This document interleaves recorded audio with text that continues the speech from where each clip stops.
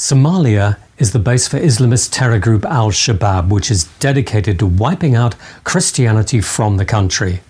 Christians run the risk of being killed by terrorists or their sympathizers, or even by their own families in so-called honor killings.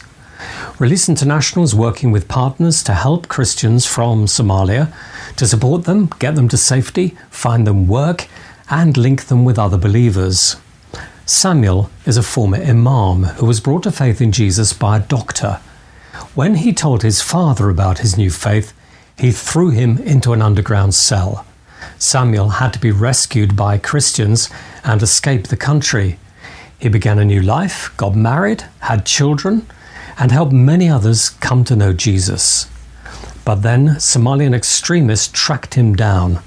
They paid Samuel's wife thousands to go back to Somalia with their children.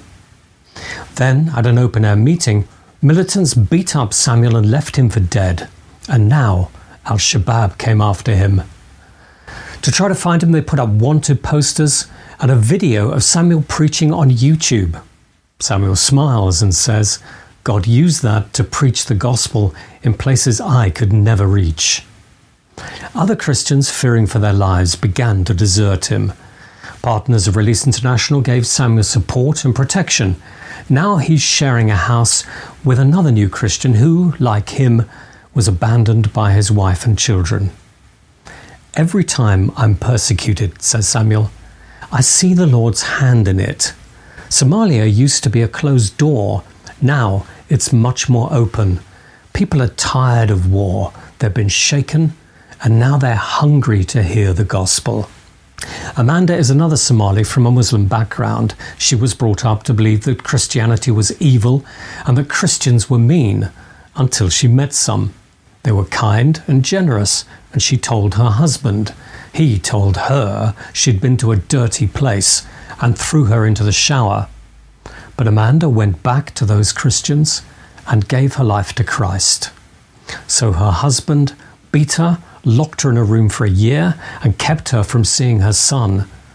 Then her husband left her. Partners of Release International are protecting these new Christians and introducing them to others. They're also sharing the Christian faith over radio and over social media.